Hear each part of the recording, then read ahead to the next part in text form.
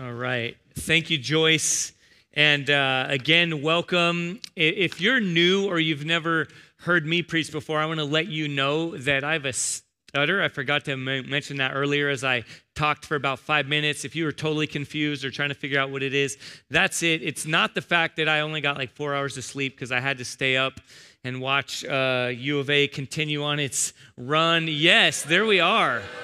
Props to you students who were no doubt there storming the field and doing what you ought to be doing and cheering on the team. But this morning, as we get into our time together, I'm looking forward as we continue. We love to preach through books of the Bible here at Redemption. And so we have been in a series in Revelation, and we will continue through that series for a few more weeks there until we get into our Advent season as a church. So go ahead and turn with me to Revelation chapter 14.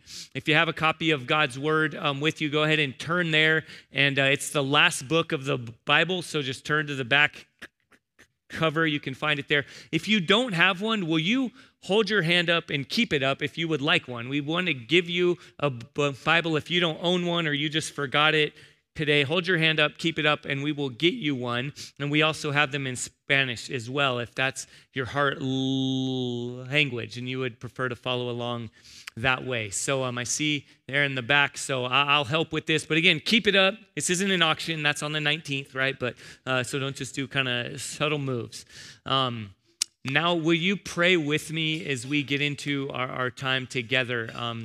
Because we certainly need the Lord to guide us through understanding His Word.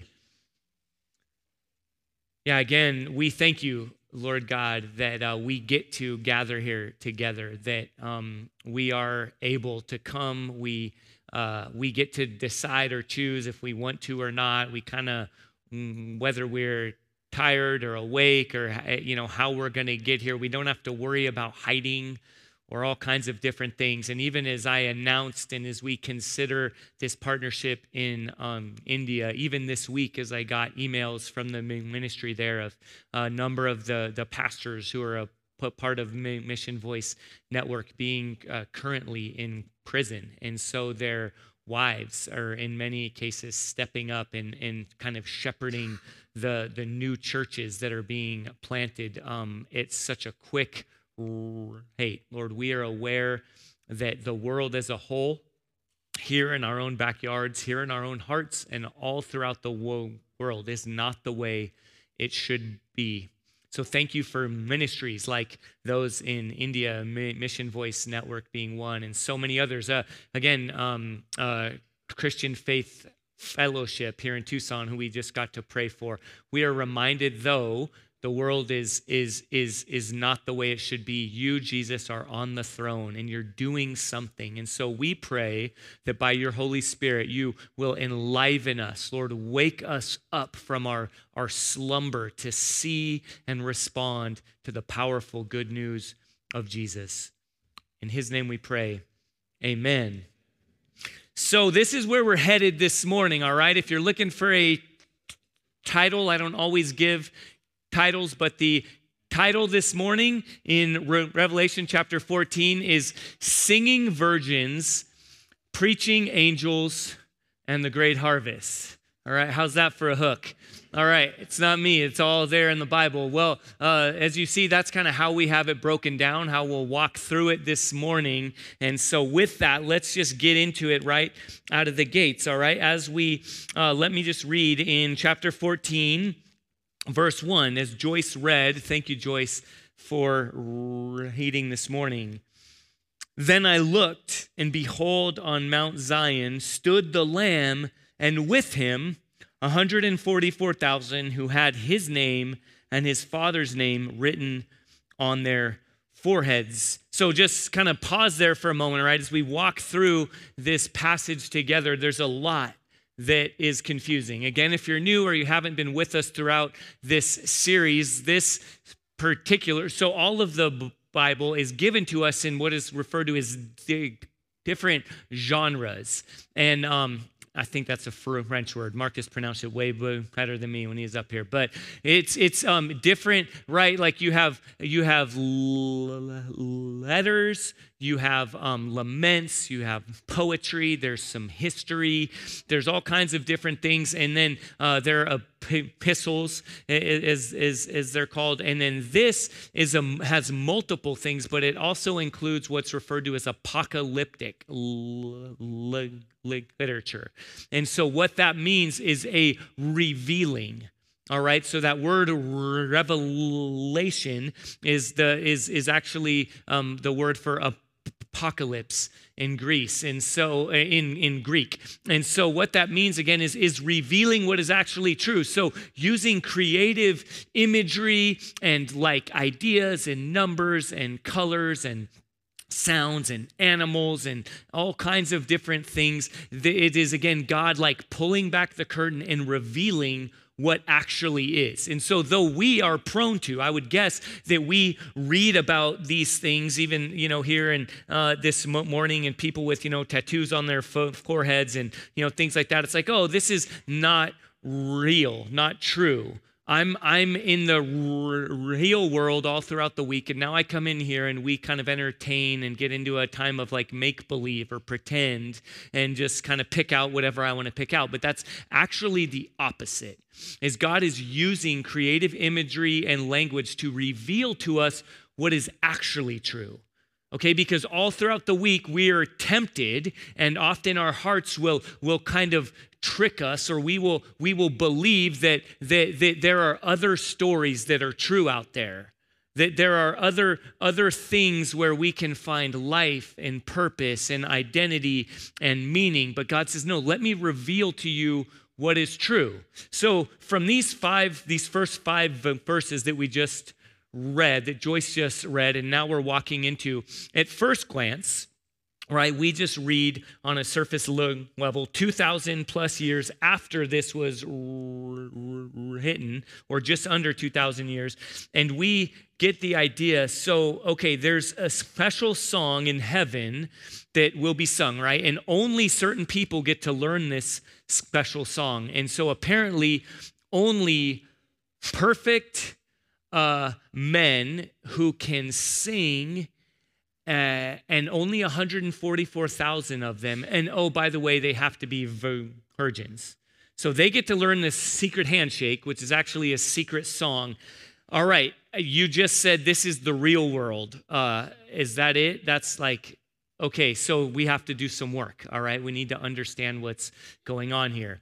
So it's not its surface value there, face value. Again, it's not just 144,000 perfect virgin men who can sing. So everyone else you can tune out. Okay, that's not what this is. So let's just walk through it a little bit together. Okay, 144,000, as we talked about a few weeks ago when we first entered into or interacted with this number, the 144,000 is 12 times 12, or 12 squared times 1,000. All right, I think I got my math wrong last time. Don't focus on the wrong thing, all right? Public school, sorry.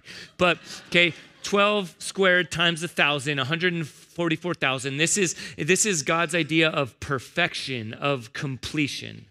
All right, this is the 12 tribes of Israel, and it's not just it's more than you. It's a great multitude, and he heard this number, so he hears completion. God is a God of precise, of sovereignty, of authority, of plan. But then he turned and saw, and it was a multitude, even more than he could number, from every tribe and tongue and nation. And so that's what this number is here. Again, it's that. So if you want to dig into that more, go back a couple of weeks ago when we talked about it. But again, it's the idea of perfection and completion. Now, in verse 4, right, is where it says, it is these who have not defiled themselves with women, for they are virgins.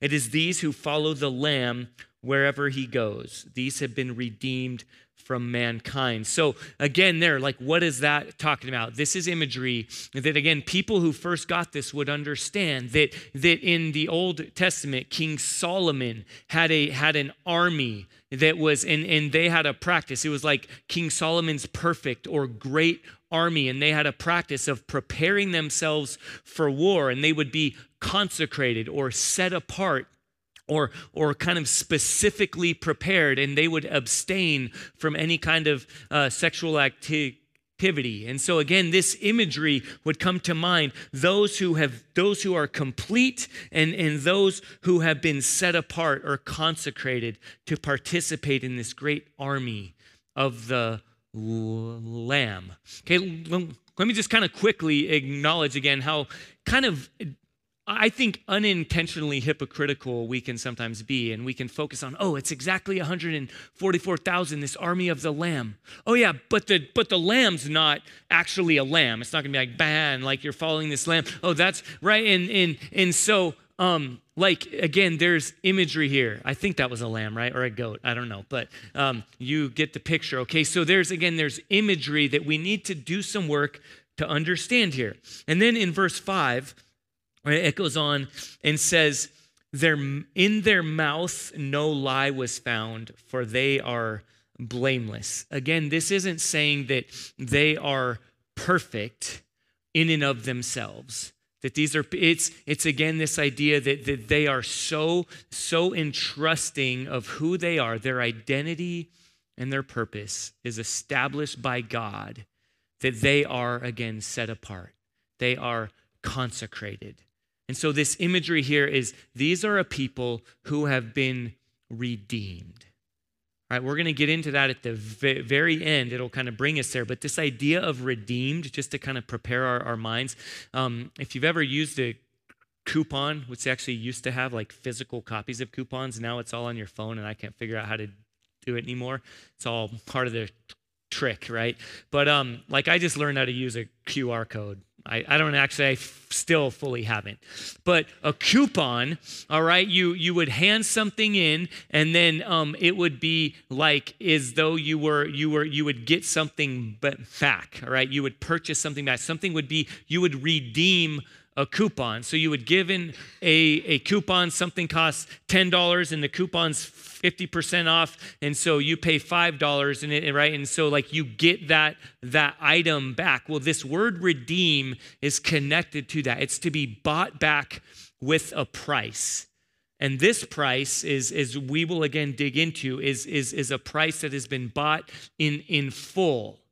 But again, the idea is, again, coming back here, is this is a group of people, an exact number that only God fully knows, but is complete, is perfect, of people who have been set apart, who have been bought with a price, who are fully committed to this lamb who was slain. But then before we move on, let me just acknowledge way back up in verse 1, another thing that a lot of times we focus on and just get stuck on. So I want to briefly mention it, right? It said this 144,000 who had his name and his father's name written on their foreheads.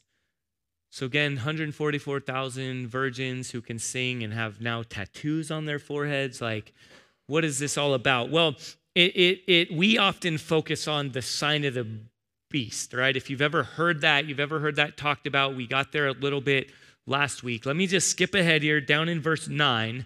Sorry, Coop, you got to keep up. Thank you. I know you actually didn't get a good night's sleep, but you're awake. Verse 9, look with me here. It speaks into this. It says, another angel, a third, followed them, saying with a loud voice, if anyone worships the beast and its image and receives a mark on his forehead or on his hand, he also will drink the wine of God's wrath.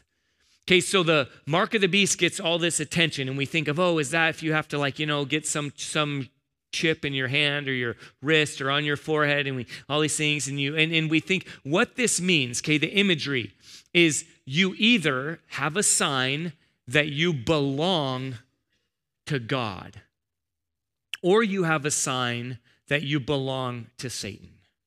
There's no neutral. And it would be almost like settling if it was actually just, a chip or a sign or a tattoo or something. This language means that who you belong to, who do you identify with? The language all throughout the Bible of name, right? We wear like jerseys with names on our, on the back and all these different things, or hats, right? With a sports team or something along those lines. Well, name is not just like, Brian, Jeff, Marcus, Dave, whatever, Sally, Jesse, Raphael. A name is an identity. It's who you are. It's what you do and whose you are. So I just want to ask all of us a question as we walk through our time together in Revelation chapter 14. Who are you? And whose are you? What does your life, what would the metaphor of a tattoo on your forehead that displays, this is who I am, this is what I'm all about? Right? If it's not an actual tattoo, it's how you speak, how you dress, how you talk about others, how we spend our finances, right? How we represent ourselves, how we react when someone treats us unjustly, right? All these different things. Who are you and whose are you? And then we continue on now, right? We see that there's this scene, this worship scene of these, again, this great complete number of people set apart who belong to this lamb, right? So now we continue on, picking up in verse 6, where there are these preaching angels, all right? We had singing virgins, all right? Hopefully we've made some sense of that. Now we move on to preaching angels who are standing in the middle of heaven. So the first angel is giving a warning, all right? And so pick up with me in verse 6. And then I saw another angel flying directly overhead with an eternal gospel to proclaim to those who dwell on earth, to every nation and tribe and language and people. And he said with a loud voice, "Fear God and give him glory, because the hour of his judgment has come. And worship him who made heaven and earth, the sea and the springs of water." Okay, there's an invitation for life. Like, think not too long ago.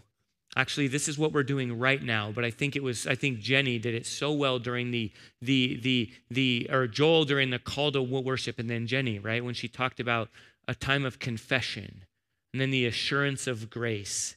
This is what this first angel is doing, is giving this message of confession of who we are apart from God's intervention, apart from God intervening and stepping in. We are objects, children of wrath, as Ephesians said. But through Christ, again, this gospel, this good news, that's what the word gospel means, is being preached, is being proclaimed. This is where life is found, the first angel says. And then all of a sudden, again, in the center of heaven, preaching, proclaiming, this other angel. And just, by the way, if you've been coming here for a long time, you know what I'm about to say, but angels are not little chubby babies in diapers with harps, all right? Like, angels are like massive and like warriors of light. When someone encountered an angel, they fell down on their face and like thought they were going to die. Okay, so angels are serious. So when you're picturing preaching, don't picture Cupid or, I don't know, Huggies commercials or whatever. It's something incredible. So now picking up in verse 8, there's a warning. Another angel, a second, followed, saying, "Fallen, fallen is Babylon the Great, she who made all nations drink the wine of the passion of her sexual immorality." So this is a warning actually of systemic evil. This is a warning against all of the evil in what is referred to as the world. All right, let me just explain or describe kind of where we're at. You have the kingdom of heaven, the kingdom of God, the way the world should be. In the very beginning, in Genesis chapter 1 and 2, when God created everything and said, it is good, and he created mankind, man and woman, and he said, be fruitful and multiply and cultivate the earth. Live all of life before my face. Coram Deo. Flourish, thrive, everything you do, your work, your hobbies, your relationships, everything. It is very good, the way things should be. God is God, and we are his image bearers, his people. But then sin is, no thanks, God. We'll do it our way. We'll figure it out. And it didn't take long. Genesis chapter 3 is sin, is a rejection of God and his ways, of our identity and our purpose coming from him. It's saying, I'll do my work and my business and my hobbies and my relationships the way I think they should be. I'll figure it out. I want it my way. All right? And that's what Babylon represents. In Genesis chapter 11, the Tower of Babel is mankind building a structure so that essentially saying we don't need God. In fact, it says there in verse 5 of Genesis chapter 11, we will make a name for ourselves. And God comes down and destroys and says so that they will establish a name for themselves. Again, right? We just covered name, an identity, a purpose. Mankind will forever be lost apart from God. So he steps in and confuses their language. But that word Babel means confused or confusion.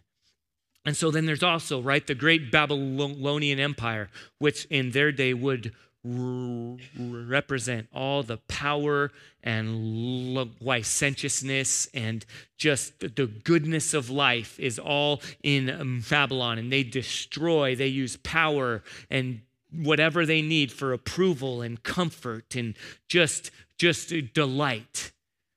And then in their day, the people who would get this would be thinking of the Babylonian Empire, but they were actually demolished. They were destroyed. So they would go more likely to Rome, right? Pax Romana, Roman peace, the way the world should be under Roman rule. Or fast forward to our day, right?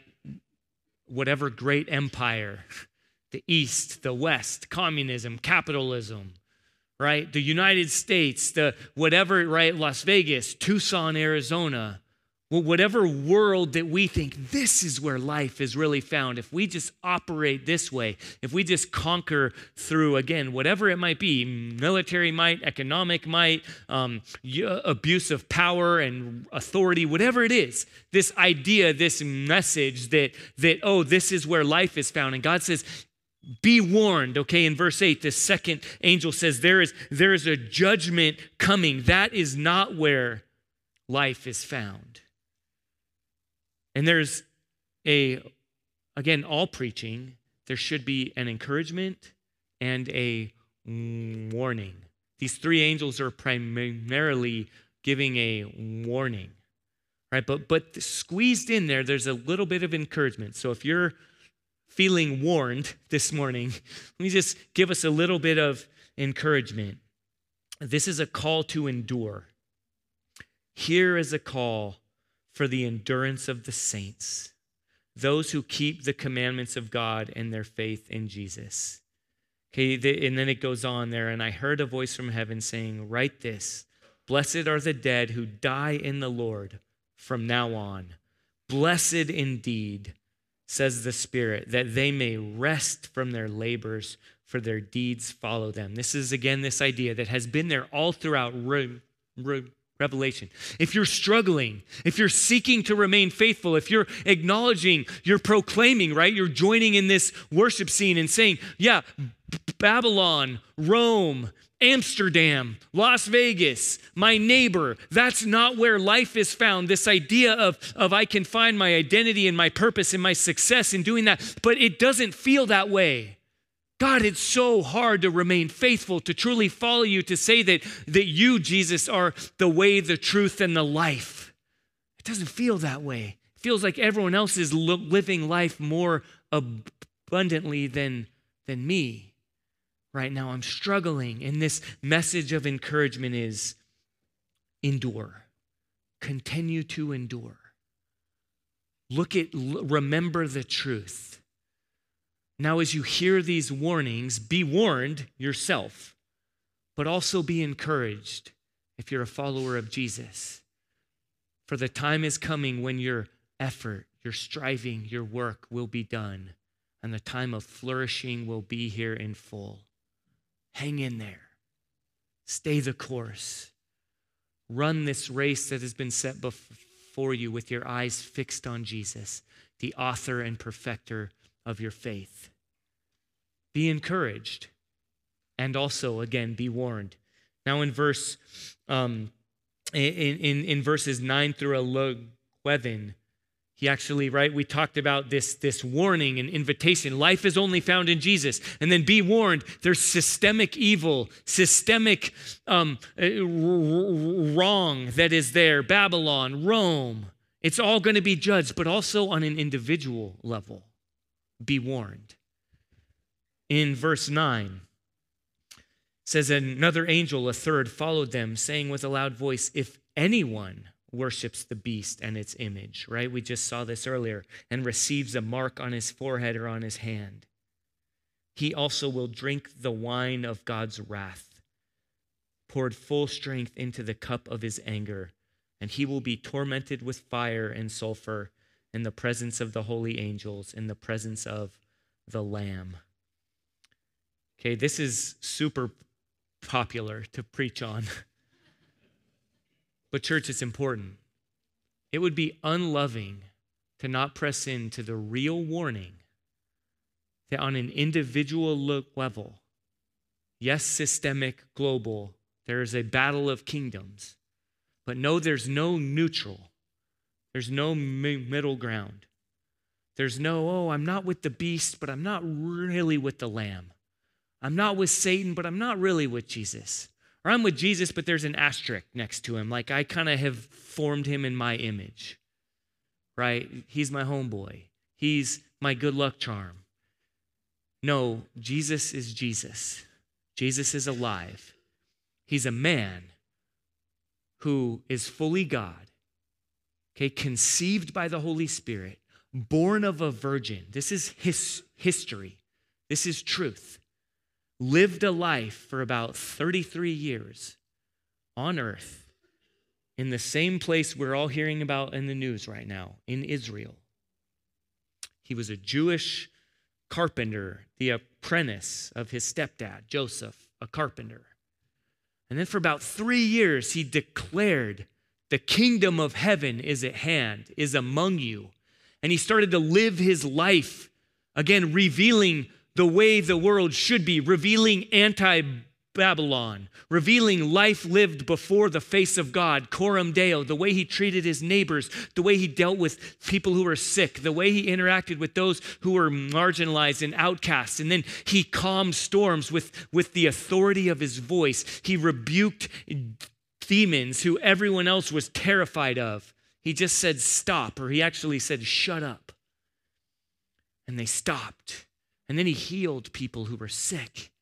And then again, he said, this is the way, this is the world that should be and that will be. But then he died on a cross. Then he rose from the dead. And then he ascended to the right hand of God the Father. And he said, I'll be back. And that's where we are now. That's where the people who receive this revelation are. They're wondering, like, between the now and not yet. The what has happened and what will happen. Jesus ascended and said, I'll come back, but he hasn't yet. The world's still not the way it should be. And so this is real Jesus saying, are you mine? Does my name define you? Does who I am and what I've done for you define you? Does that shape every aspect of your life? Or is your life found somewhere else? Because when he returns, he will gather up all those who are his own, who belong to him. And he will say, you are mine, come into my presence. Enter into my rest, my peace, my shalom, the world the way it should be. But those who have chosen not to follow Jesus, who say, I want it my way, will get an eternity separated from him. Whereas we see here, there is torment, there's suffering, there's a constant reality of life not the way it should be, of life apart from our good Creator who demonstrates his love for us, and that while we're sinners, while we're enemies, while we're in rebellion, Christ died for us. He says, be warned. Judgment is coming. It's good news for those of you who have suffered at the hands of others. They will be judged. Sin, evil will be judged. And that leads into our last part. It's all a part of this great harvest. So now pick up in verse 14.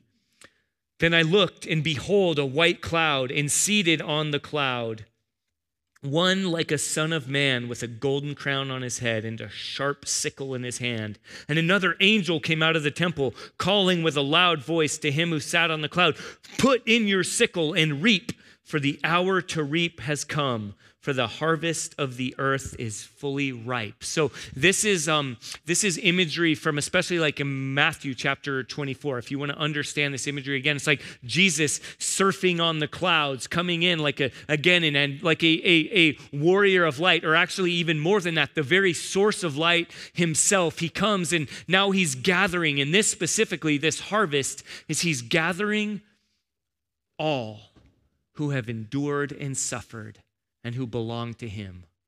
All of his faithful followers whose name, whose identity, whose purpose is Christ. He will gather up. He will bring into his fellowship, his community. He will say, well done, good and faithful servant. Come enter into my peace. Come enter into an eternity of life the way it should be. Be encouraged. The harvest, the gathering is coming. And then, though, again, be warned, because this harvest includes another part. This imagery is the harvest of grain, his people, his followers, Christians, and then of grapes. Okay, continue on with me here in verse 17. Then another angel came out of the temple in heaven, and he too had a sharp sickle. And another angel came out from the altar, the angel who has authority over the fire. And he called with a loud voice to the one who had the sharp sickle, put in your sickle and gather the clusters from the vine of the earth, for its grapes are ripe.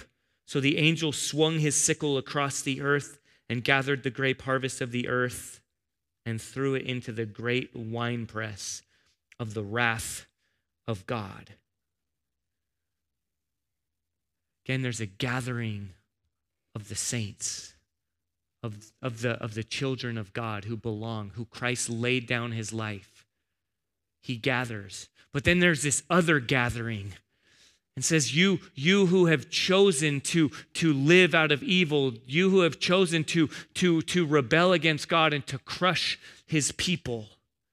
Okay, earlier I said very briefly, this is good news for those who have suffered. I'll just say this, if you struggle with this like I do, okay, to be honest with you, there's an incredible, there's an author and a theologian named Miroslav Volf. And he wrote lots of things. And if you just Google his name and you put suffering or judgment, he talks about for those who have suffered and been oppressed at the hands of others, the good news of the reality that evil will be judged. I think for those of us who really struggle and want God to just be a Santa Claus figure who kind of gives everyone a, pass go and collect $200 and you're good, it's fine, is like we probably haven't suffered. For those of us who have that. So I just want to put that out there. But this whole thing comes to fruition in verse 20. It all kind of comes to a head in verse 20. And the winepress was trodden outside the city, and blood flowed from the winepress as high as a horse's bridle for 1,600 stadia. Again, just think like, I don't know. I'm not that tall. I think a horse's bridle is about here. And this is like many, many miles wide. So just blood that is everywhere. Again, this is the imagery, right?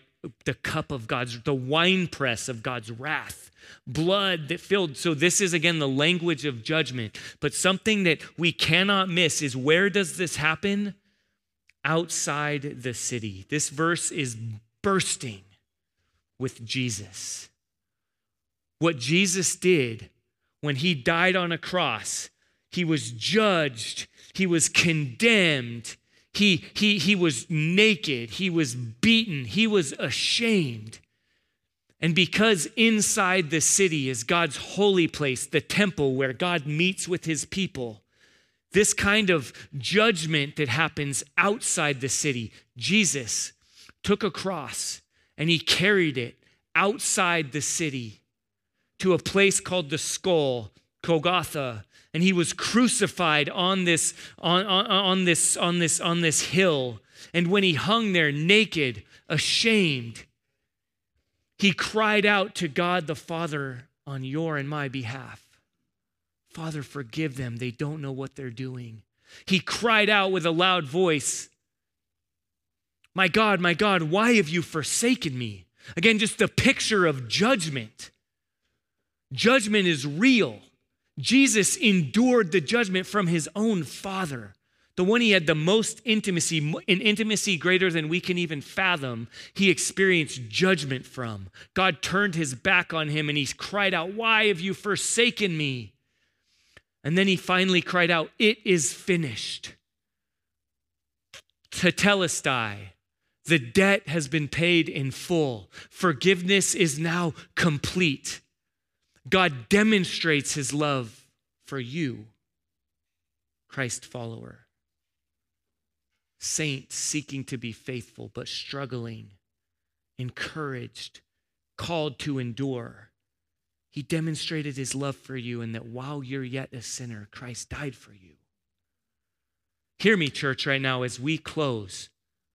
Okay, wake up. Let us wake up. Judgment is real. There is no neutral ground.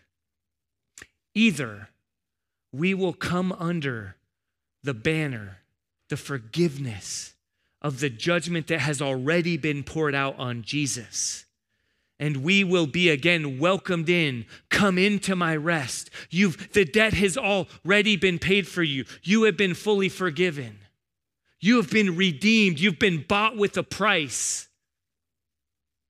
Or sadly, tragically, not arrogantly, hear me, arrogant Christians should be an oxymoron.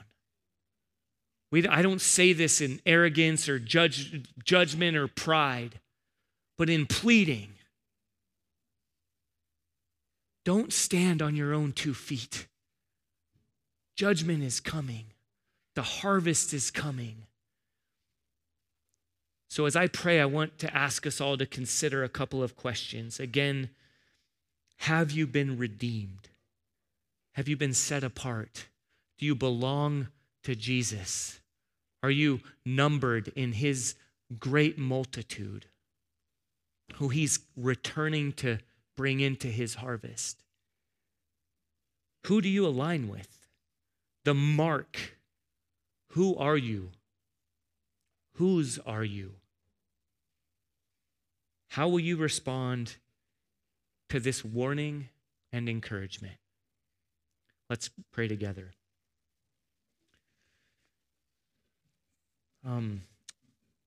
Lord Jesus, as we pray right now,